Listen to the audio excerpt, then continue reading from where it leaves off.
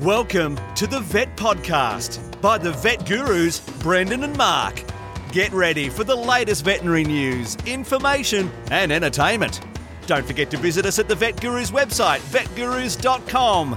Now, sit back, relax. It's over to the Vet Gurus, Brendan and Mark.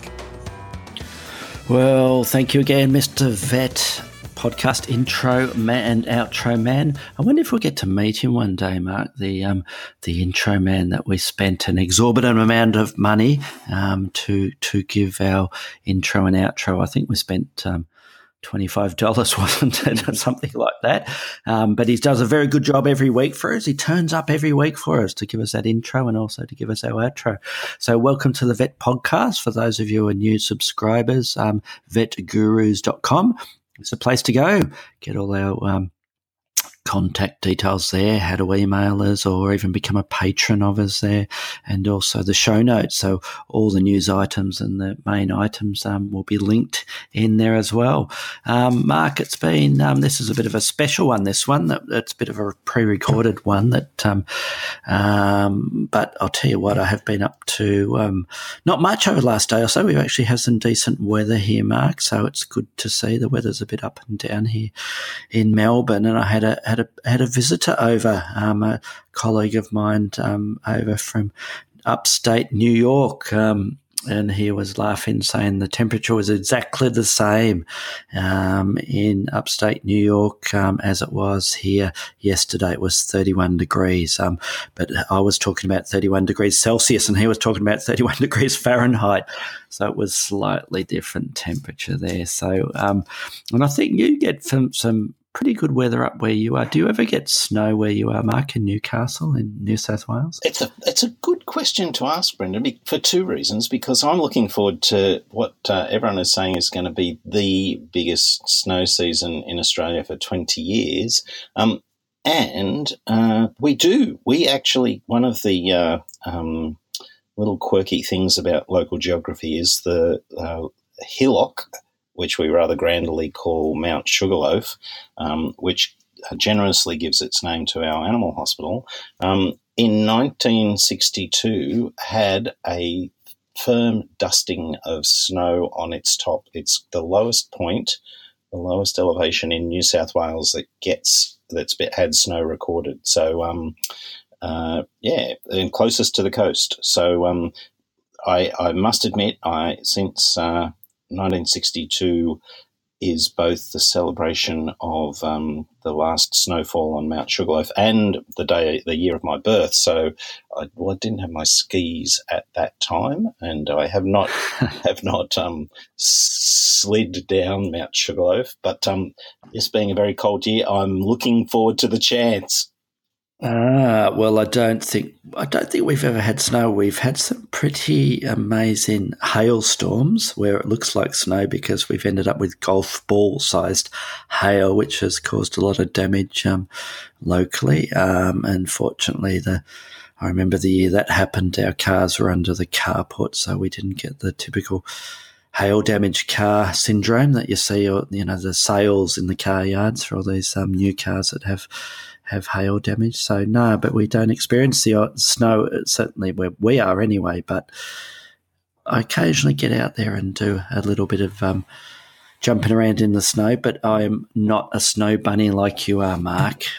Last time I went to the snow was probably, many years ago, probably 5 or 10 years ago. So one day maybe we'll hook up together and we'll go snowing, although I shouldn't say hook up because the youngsters of today have a different meaning of hook up than what we think hook up is, don't they? We'll just get together and maybe do a podcast from the snow. That would be a good plan, I reckon. I think that's a good idea. So, speaking of podcasts, we better get stuck into what's happening. There's lots of news as usual, Mark, and I think we got 4 fairly diverse topics here today. And the first one is one of your topics that you like to discuss a lot. It's a very important one, and it's about stress and veterinarians. And I did say to you before we started talking that I don't want this interest I have in mental well-being for my veterinary colleagues and myself to become a bit of a downer, or something that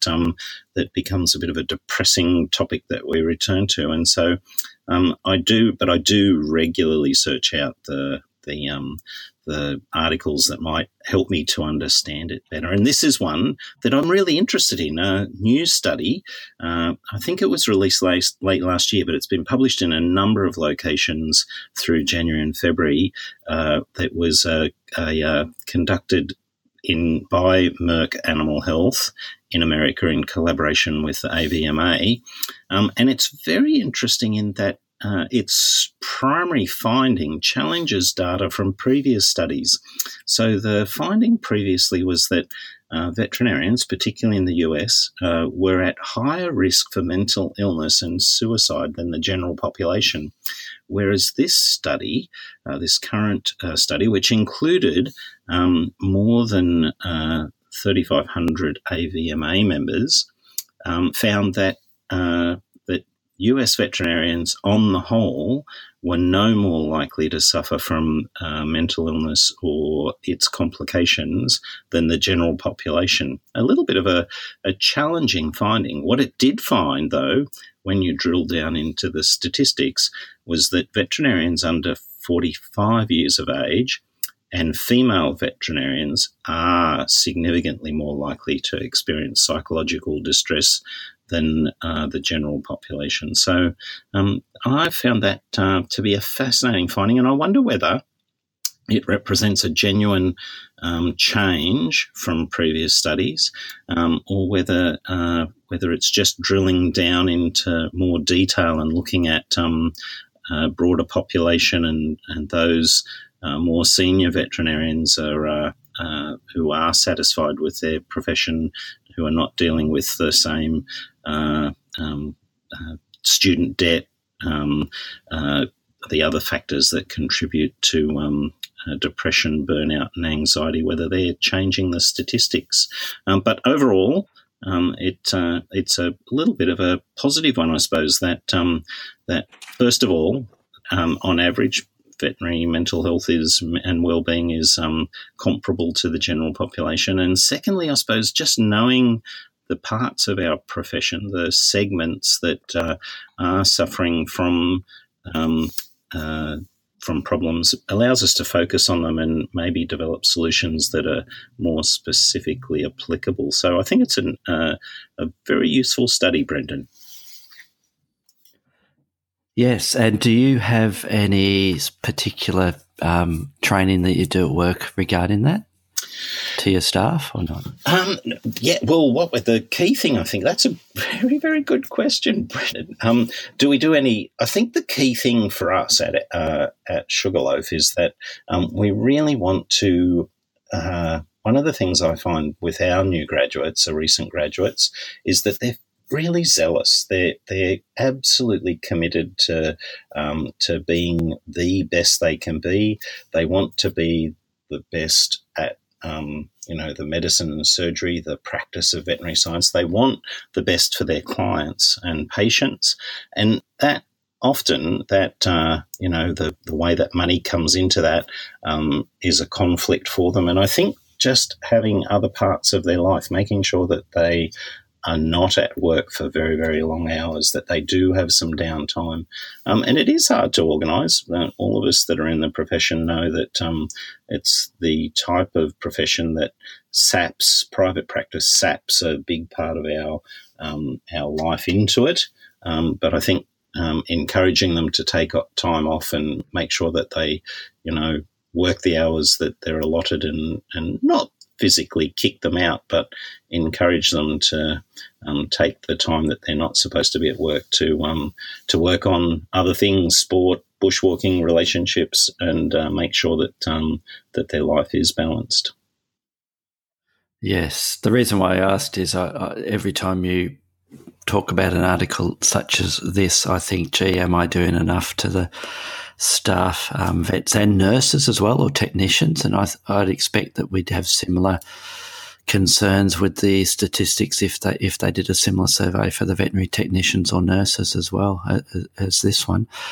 And personally, I always think it's good every week or every now and again saying to your staff, "Are you okay? And have you are things going okay?" Not trying to pry into their home life, but if they're looking stressed, to at least reach out to them and say, "Are you doing okay? Can I help?" And that's where those mentoring type programs are fantastic. And as you know, both of us are involved with the Australian Veterinary Association mentoring program, and I think that's a fantastic way of trying to ensure that new graduates are looked after, and they have somebody independent from the practice they're working in, a colleague that they can contact if they have any concerns with it. But yeah, the other interesting paragraph or note that I saw in that article, Mark, was that the study also measured how likely veterinarians are to recommend the veterinary profession to others. And I think it followed on directly from what you were saying, and the results showed that younger veterinarians to be the least likely to do so. While 41% of veterinarians overall would recommend the profession to a friend or family member, only 24% of veterinarians aged 34 or younger would do so.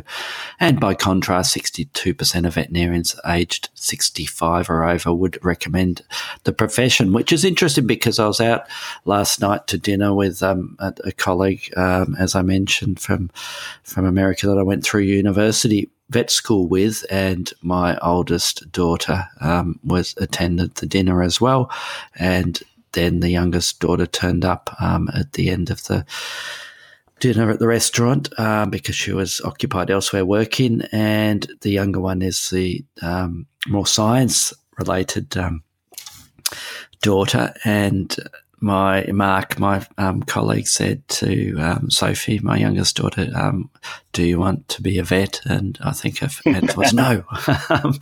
So I think she's heard too many horror stories from Dad. Having said that, it is remarkable how many veterinarians that I know where their sons or daughters have gone on to become a veterinarian as well. So they often do follow in the footsteps of their parents, Mark. So the next, well, you were going to say something, I think, then a comment on that particular. Well, that was a statistic that caught my eye, and I don't know whether it's whether I'd be interested to follow that cohort through and see those ones that are under 25 now, whether when they're over 65, whether their view of the profession has changed and how they would then recommend it, whether they would recommend it to younger people, or whether it's a genuine, that cohort has now been permanently turned off our profession. I'd be interested to see how that progresses. Yes. The other thing too I was going to quickly mention is that speaking of your wonderful daughters, and I was thinking of my son who has just switched degrees, and he's also not doing veterinary science despite his interest in science. But he's looking at a more than $100,000 debt for his university career at the moment, and so I can understand how debts of that magnitude they really would tell on people, and they add a significant anchor to a life that I can understand how it puts an additional pressure and makes people feel, more stressed and anxious about where they're going to go and how successful they're going to be. Yes, and I think we were lucky that we went through university here in Australia when it was still free, and we came out the other end with our not only somehow managing to pass our veterinary degree, but also debt-free and not having any tertiary debt and the tens or hundreds of thousands of dollars to pay off as we work through our life. Yeah, so I think we were very lucky. Gee, it would be fantastic if that was the case these days, but I don't think it's ever going to return to that in Australia, that's for sure.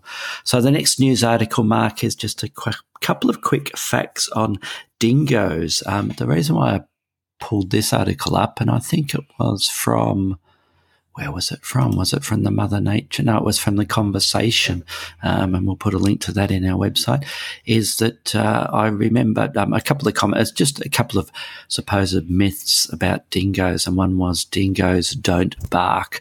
And the vast majority of time that I've heard dingoes vocalising, they have not been barking, but they can bark. And with the article, it talks about that they do bark, and it's generally a harsher, short bursts of bark that they do. But they're notorious for doing a whining type noise. And I remember when I lived close to the zoo, which only housed Australasian animals, we had probably 10 or 20 dingoes in that zoo, and regularly once one of the dingoes would start doing a bit of a howl, they would all start up, but occasionally you would hear one bark. So that was myth number one, that dingoes don't bark and that they can bark.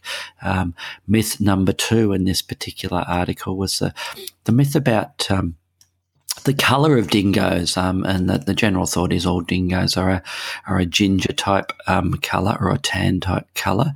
And I don't know about you, Mark, but I have seen the occasional dingo as a pet in my practice in Victoria, where I am. I think you need to have a special licence to have a dingo as a pet, and I do see an occasional dingo that's brought into my clinic for treatment. Do you have any dingoes as patients? It's just a sort of I suppose it's a new fashion in New South Wales. There are a number of people who are breeding them. I think people do need special licenses and special holding facilities, but it is an increasing trend, but we don't have any at where I work. Yeah, well, they're pretty amazing animals. Yeah, I just find them fascinating, and they are, as we'll talk about myth number 3, dingoes are not just dogs, because they are completely different in the way they behave. But as getting back to the colour, they come in all shapes and colours, and there are 3/4 of the population are the ginger type dingoes, but their coats can also be black and tan, black and white, or even a plain white, or I think they call them alpine dingoes, Mark, the ones that are really light coloured is sort of the colloquial term for it. I have seen a couple of them as pets as well. But having said that, I think there is a fair number of crossbred dogs out there that have mated with dingoes, and there is a lot of wild dogs that are part dingo and part dog running around in the bush in Australia as well. The myth number 3 was that dingoes are just dogs, and that they which is a bit of a confusing one, because when you read about their comments from the person who wrote this article, which was, I can't see the name of it, that the jury's out, I think, about where dingoes originate from and where they are.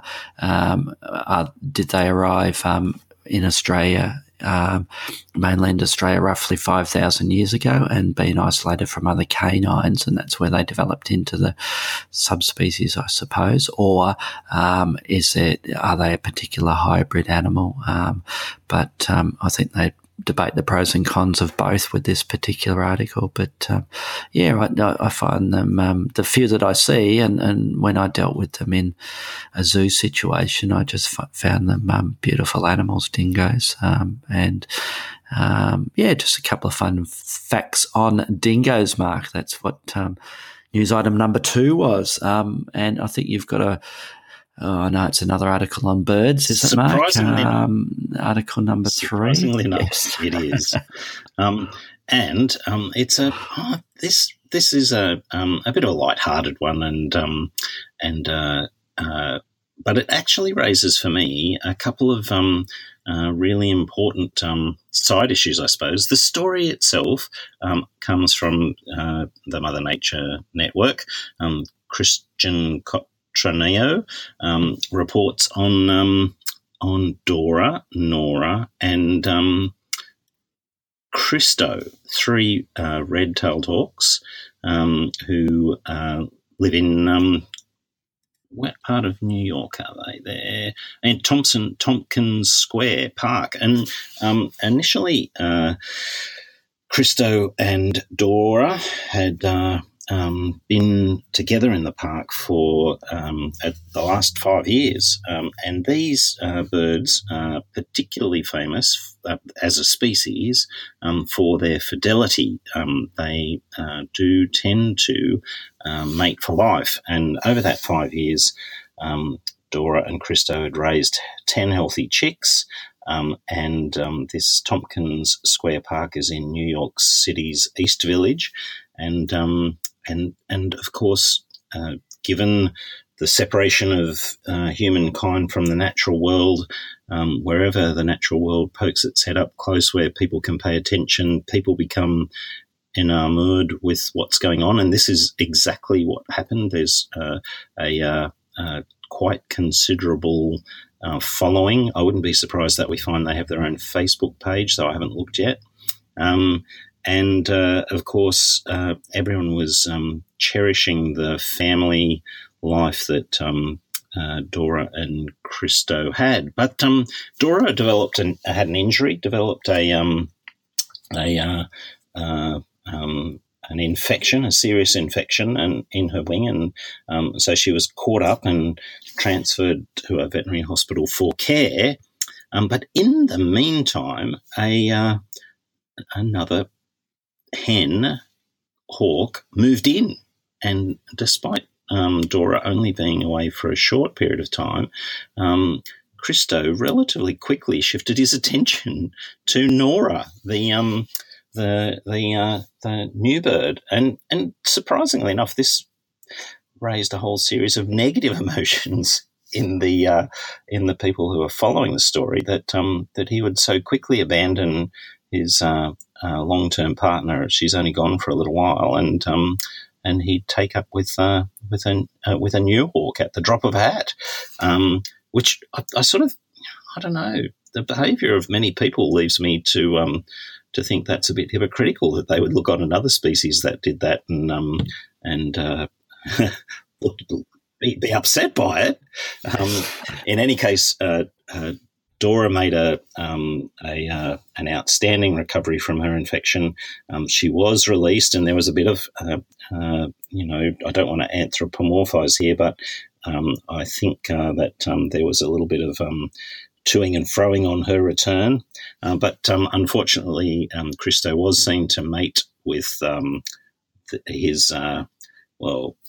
Nora, the second bird, shortly after Dora's return. So we'll have to wait for future reports to see how that red-tailed hawk three-way tryst eventually pans out.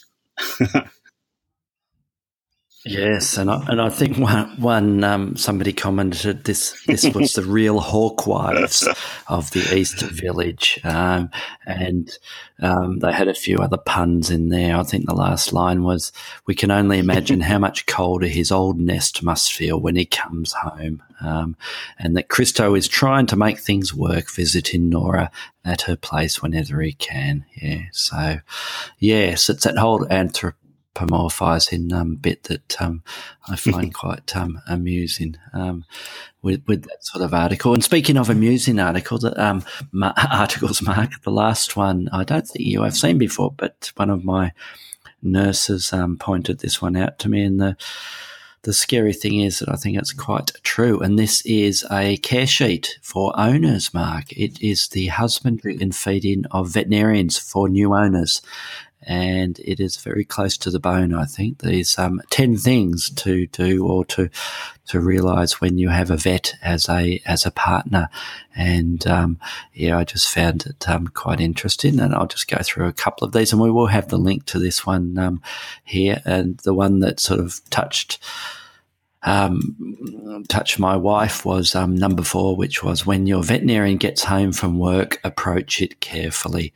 This is when veterinarians are most likely to bite. Gauge its mood carefully. And Annie, my wife, still very commonly mentions to people when I first started my practice that I think I was particularly stressed out for those first 5 or 10 years, and I would get home from work, and the last thing I want to do was, after talking to clients all day and coping with the stress of practice management all day, would be to have a chat to her, and she'd been at home all day with 2 very young children, and the last thing she wanted to do is not talk to me. She wanted to talk to me, so we had opposite ideals of what would be happening. And I'd get home stressed out, and I'd walk in the door and say, "Look, don't talk to me. Give me 5 minutes, please. I just need to sit down and chill out." And I think I just sat in the background in a chair and just had a cold drink just of water, and I would just sit there and just sort of try and de-stress a little bit.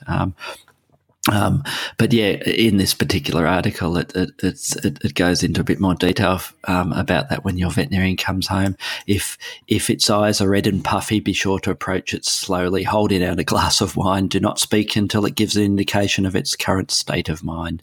If invited, or if you deem it safe, for example, it's sobbing, approach it and embrace it. If your veterinarian seems to be full of snark, wine may work, but stronger spirits may be required. Give it a little time by itself to settle down before approaching. It is important to ignore the content of whatever it says during this time and pay attention only to the tone. None of what it said should be taken personally. This is so true with what used to happen with me when I get home. And if your veterinarian seems excited, approach it without hesitation. This is when they are most receptive to petting and belly rubs. Be prepared, however, for a very long, rapid-fire explanation of something that is gross, incomprehensibly medical, or beyond your capability to fix. Smile and nod, or say, "Gosh, honey, amazing," no matter what it says. And number 5, I could appreciate veterinarians as a species have a difficult time getting to sleep and staying asleep. I can relate to that other article we had on mental health. And now that you have your own veterinarian, number 6, expect it to bring home some companions, which is so true. And I think number 10 applies to what happened last night, because we were talking fairly loudly in the restaurant. And number 10 is prepare for public events with your new veterinarian to be uncomfortable until you become used to its peculiar habits. It may talk about gross things at meals, even in restaurants, and even when others can overhear. If it is with its own kind, expect this phenomenon to increase exponentially. It is not unheard of for a thrombus of veterinarians, a group of 3 or more gathered together in an aisle or a hallway, to loudly discuss at least 3 of the following in a 2-minute period: feces, pus, erections, blood, brain tissue, necrotic tumours, penile discharge, gaping wounds, and vomit. And I'll tell you what, that was almost exactly what we were discussing in the restaurant as we were having our dinner last night. So, yeah, I found it a very good article. The husbandry and feeding of veterinarians for new owners, Mark. So recommended ready. That's my book review for this week, Mark, is that particular article. I think you did have a product review, or you wanted to talk about something that we would like as a product. Exactly right, Brendan. I was keen to, I suppose this is a product review in anticipation. I was keen to canvass the usefulness, and I know you've had a look at this particular product and its availability overseas, and so I thought we might talk about it a little bit, and maybe we can convince SIVA, who I understand are the people who own the license for this product in France, to consider releasing it in Australia. I think it would have a wide market. And the product I'm talking about is the appeasement pheromones for rabbits. We've had great success using feline and canine appeasement pheromones, both in the hospital and in our home. And so I'm a very proud advocate for the use of those products in those species. But I've become aware that the rabbit appeasement pheromone, in fact, has a little bit, potentially even a longer history. So you've done some research on this, Brendan.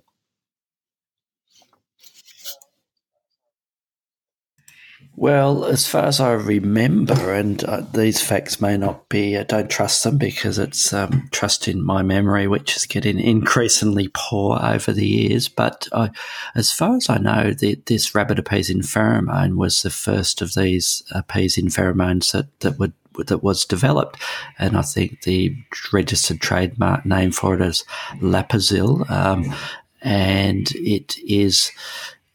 For veterinarians worldwide, I think they all know the DAP, the dog appeasing pheromone, which is what you were talking about, and also the Feliway is the cat appeasing pheromone, which are the ones that are marketed for use in veterinary clinics and for clients to spray a bit around in the travel box or in their car when they're taking their animal to and from the veterinarian or going to the kennels or the cattery.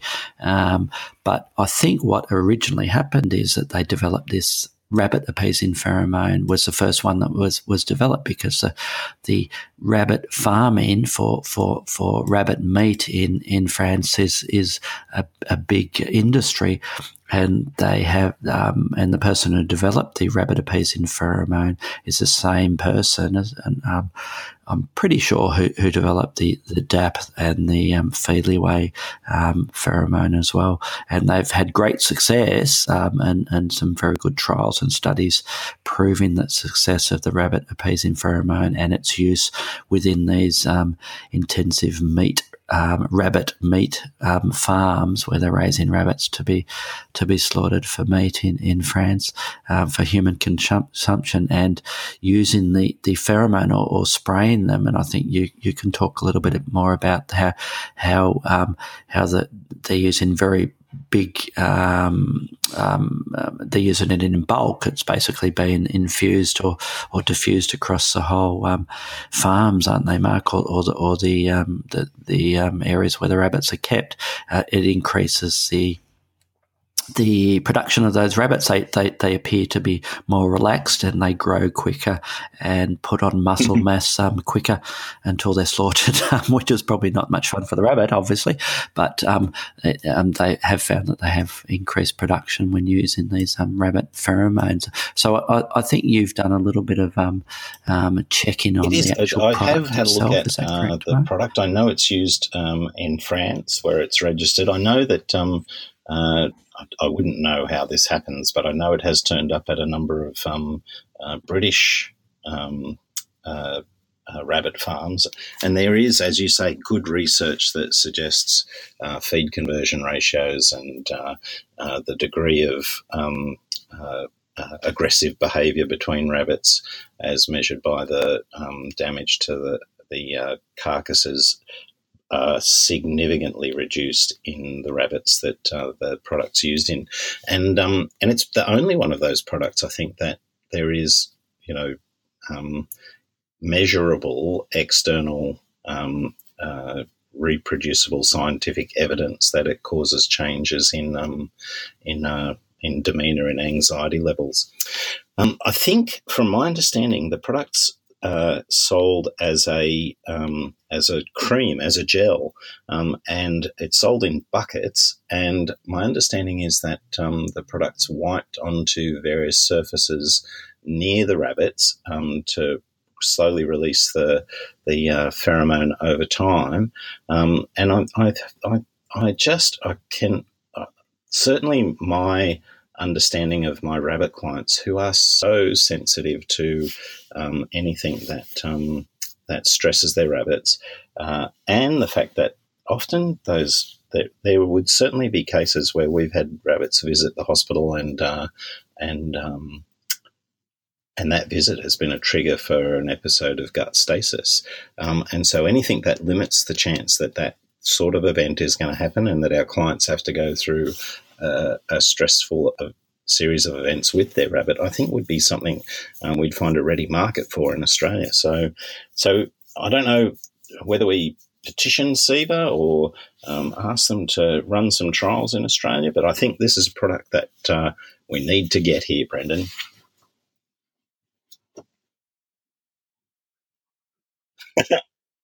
Oh, sorry, I turned my microphone off there for a second. Yes, I think it is something that it would be of great benefit to our pet rabbits that are out there. So maybe Siva are listening. Otherwise, I think we need to contact them, Mark, don't we? We need to talk to the technical veterinarian. And any listeners who have any more information on this in any part of the world, please contact us and with your experiences of it, and we can let all our other listeners know. Maybe it already is being used in the pet rabbit situation in other countries, Mark. Well, let's jump to our topic of the week, and it is a bit of a dry topic, but I think it's an important one, and it's back on the theme that we have ongoing, which is zoonoses, so diseases transmitted to humans from animals.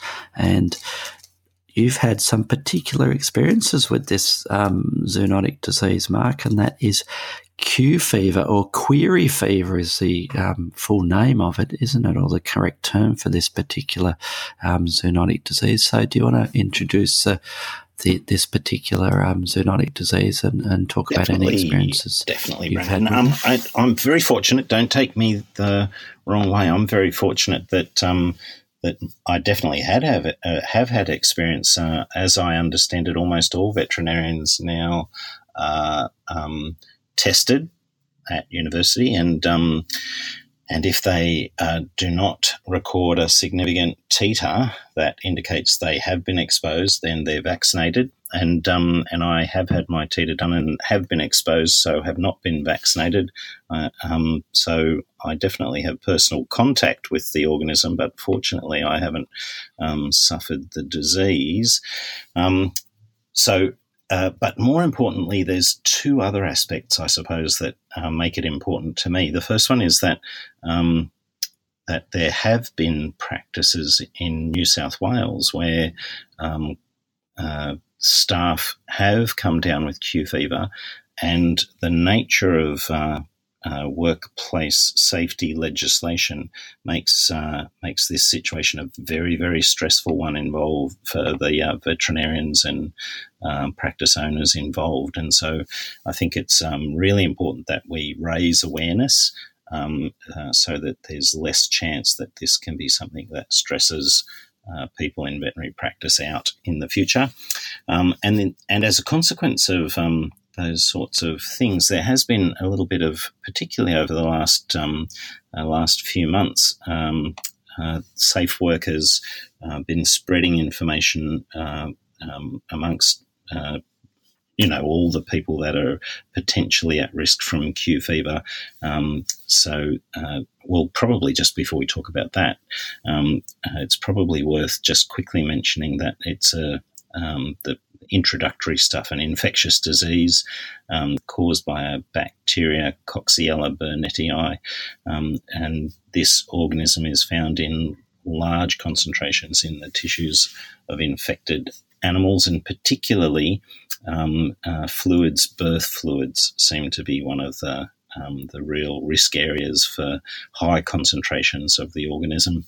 And in humans, it's a disease that initially probably causes for most people not like many of these diseases, causes fevers, chills, like a severe cold, profuse sweating, severe headaches, coughing, fatigue and muscle pain, and typically untreated and last in most people for 1 to 6 weeks, and affected patients have lifelong immunity thereafter, just as I hopefully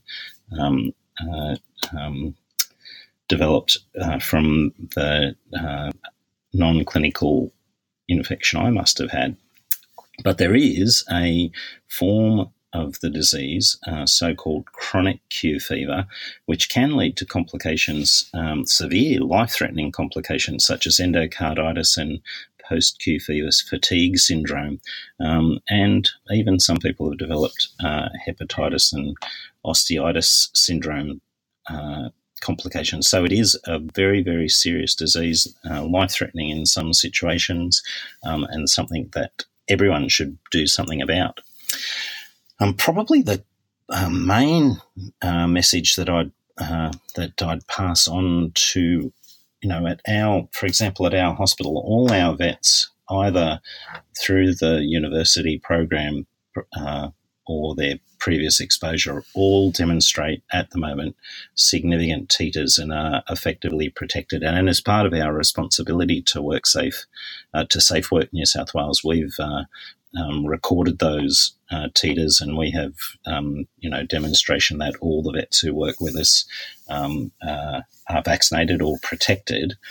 But it's much more difficult to get that for our support staff, for our nursing staff. And we have started a program of insisting that our support staff discuss that with their GPs and get tested, and if they are not protected, make sure that they get protected. And so I think the recent events at veterinary hospitals, where a number of veterinary nurses did come down with this disease, and the stress of having to deal with the safe work people, not that they're picking on anyone, but just that government administration of controlling disease in the workplace, it's a particularly stressful thing for the veterinarians who have to deal with it. So I think it's a good thing for us to raise awareness about, Brendan.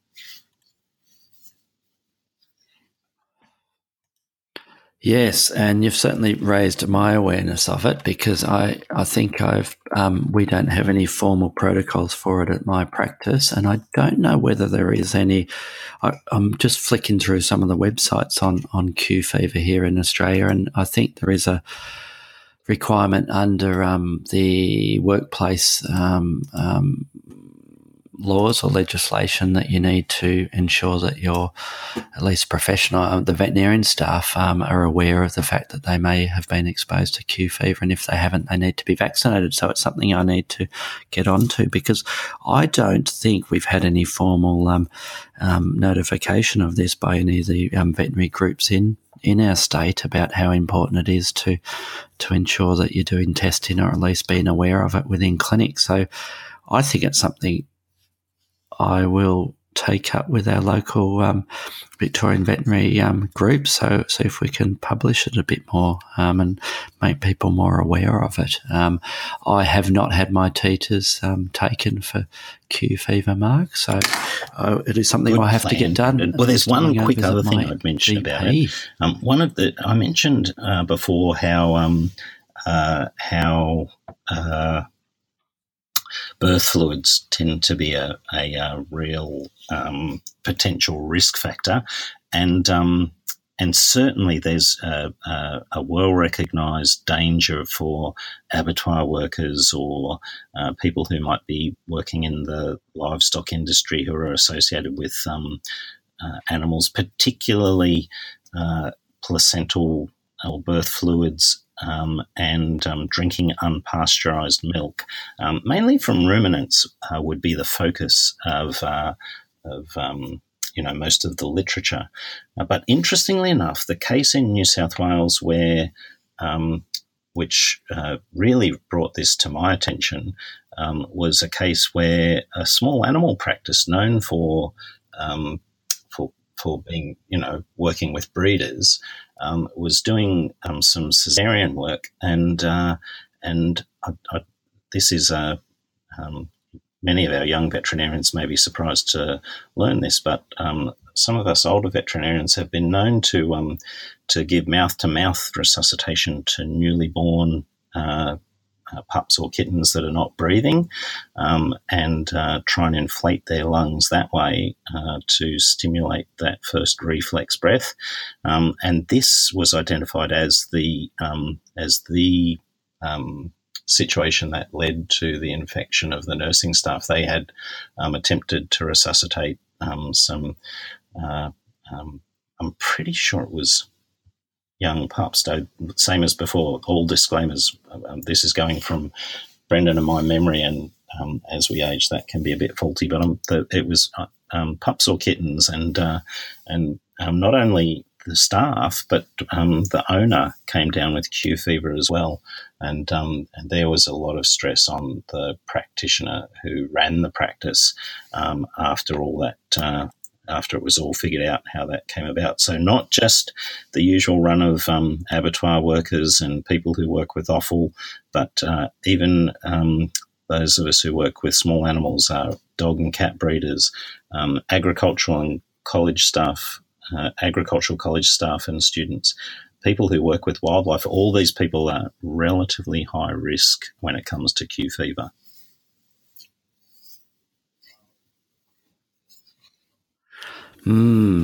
I think the best site, and I'm just looking at a few of these links, the best site for those in Australia is the Australian Q Fever Register. It has some great FAQs on there.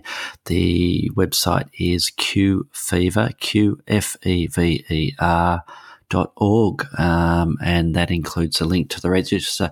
So you should be on that register then, Mark, if you've been tested, and you can ring up the Q Fever Register and just ensure whether or not you have been tested.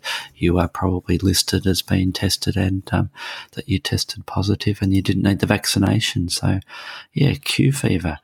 Hence, for those of you listeners who have looked at the title for the webcast this week, it is a subtle play on Q fever, and with an Australian little flavour there, which will let you try and find out yourself what it means. For those of you who don't know what this particular little saying is, because the title of this podcast is POQ, and for the Australians who are listening will realise what that means. I'll leave it to others to look up on the internet to see what POQ means in the Australian slang dictionary. There was one other little zoonotic disease that we were going to touch on again. I know we have mentioned it before, Mark, before we finish, and that was the whole salmonellosis in reptiles, because that's a very common one that we're dealing with, both with the public and with our staff as well. And the take-home message that I give to my staff and definitely the clients as well is that we assume that all reptiles have salmonella in or on their bodies, and that we should be very careful about potentially contracting salmonellosis. And we abide by the recommendations that were made, I think, with one of the British veterinary groups at one stage originally made it, but it's the policy of the Amphibian Reptilian Veterinarians Association, and that is no person with a poor immune system or any child under the age of 5, I think, should not have a reptile as a pet. Because as you know, Mark, we've had young children at a few years ago, and what do young kids tend to do, toddlers? They like to put things in their mouth to explore the environment. So if they get to hold on to their little turtle or their snake or their lizard, they tend to start licking those animals, or even trying to put that turtle inside their mouth. And it's amazing how many thousands of people worldwide have been reported to be contracting salmonellosis from reptiles by putting or licking or touching or trying to eat that reptile. And a lot of them are young, immature people, young juvenile people, toddlers who can get very sick from it. So I think that's the other shout out we wanted to do about salmonellosis. And helping that. And yeah, I just laugh all the time, but I shouldn't be laughing when I get clients that are dropping off their reptiles, and they're worried about their reptiles that are being left at our clinic for surgery, and I see them out the front in the waiting room, and there they are kissing their reptile, saying goodbye to them for the day, hoping that they'll see their reptile tonight or tomorrow after the surgery. Not at all, Brent. So we don't like people to kiss their reptiles, contact with the whole salmonellosis issue. Renwick, my oldest son, was hospitalised for a short while.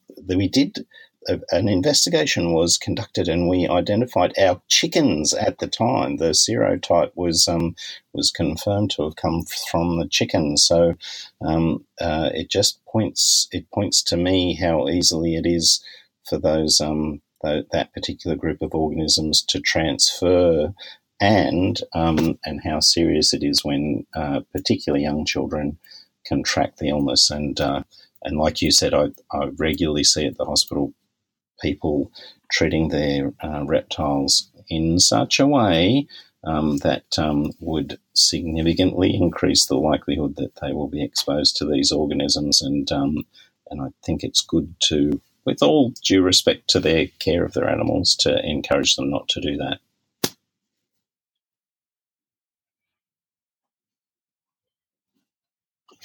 Yes, and I think we'll have an unlimited number of podcasts that we can talk about zoonosis, I think, Mark, when you look at the list of these potential diseases. We should all live in a bubble, shouldn't we? And don't touch any animal and try to keep away from everything because all those horrible diseases that are out there.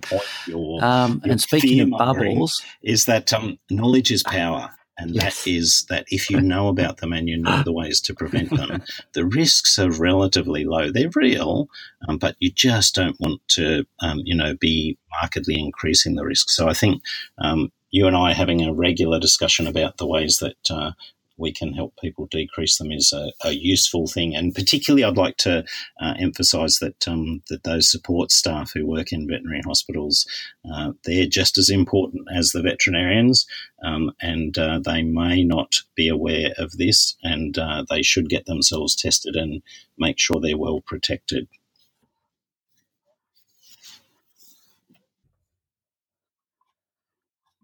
And that leads perfectly into one of your favourite quotes, Mark, from Spider-Man. Do you know that quote that you're always stating to me? With great power comes great responsibility. And you have frequently quoted that. And I think that's a fit-in finish to this particular podcast. And thank you for listening. And we will talk to you all next week.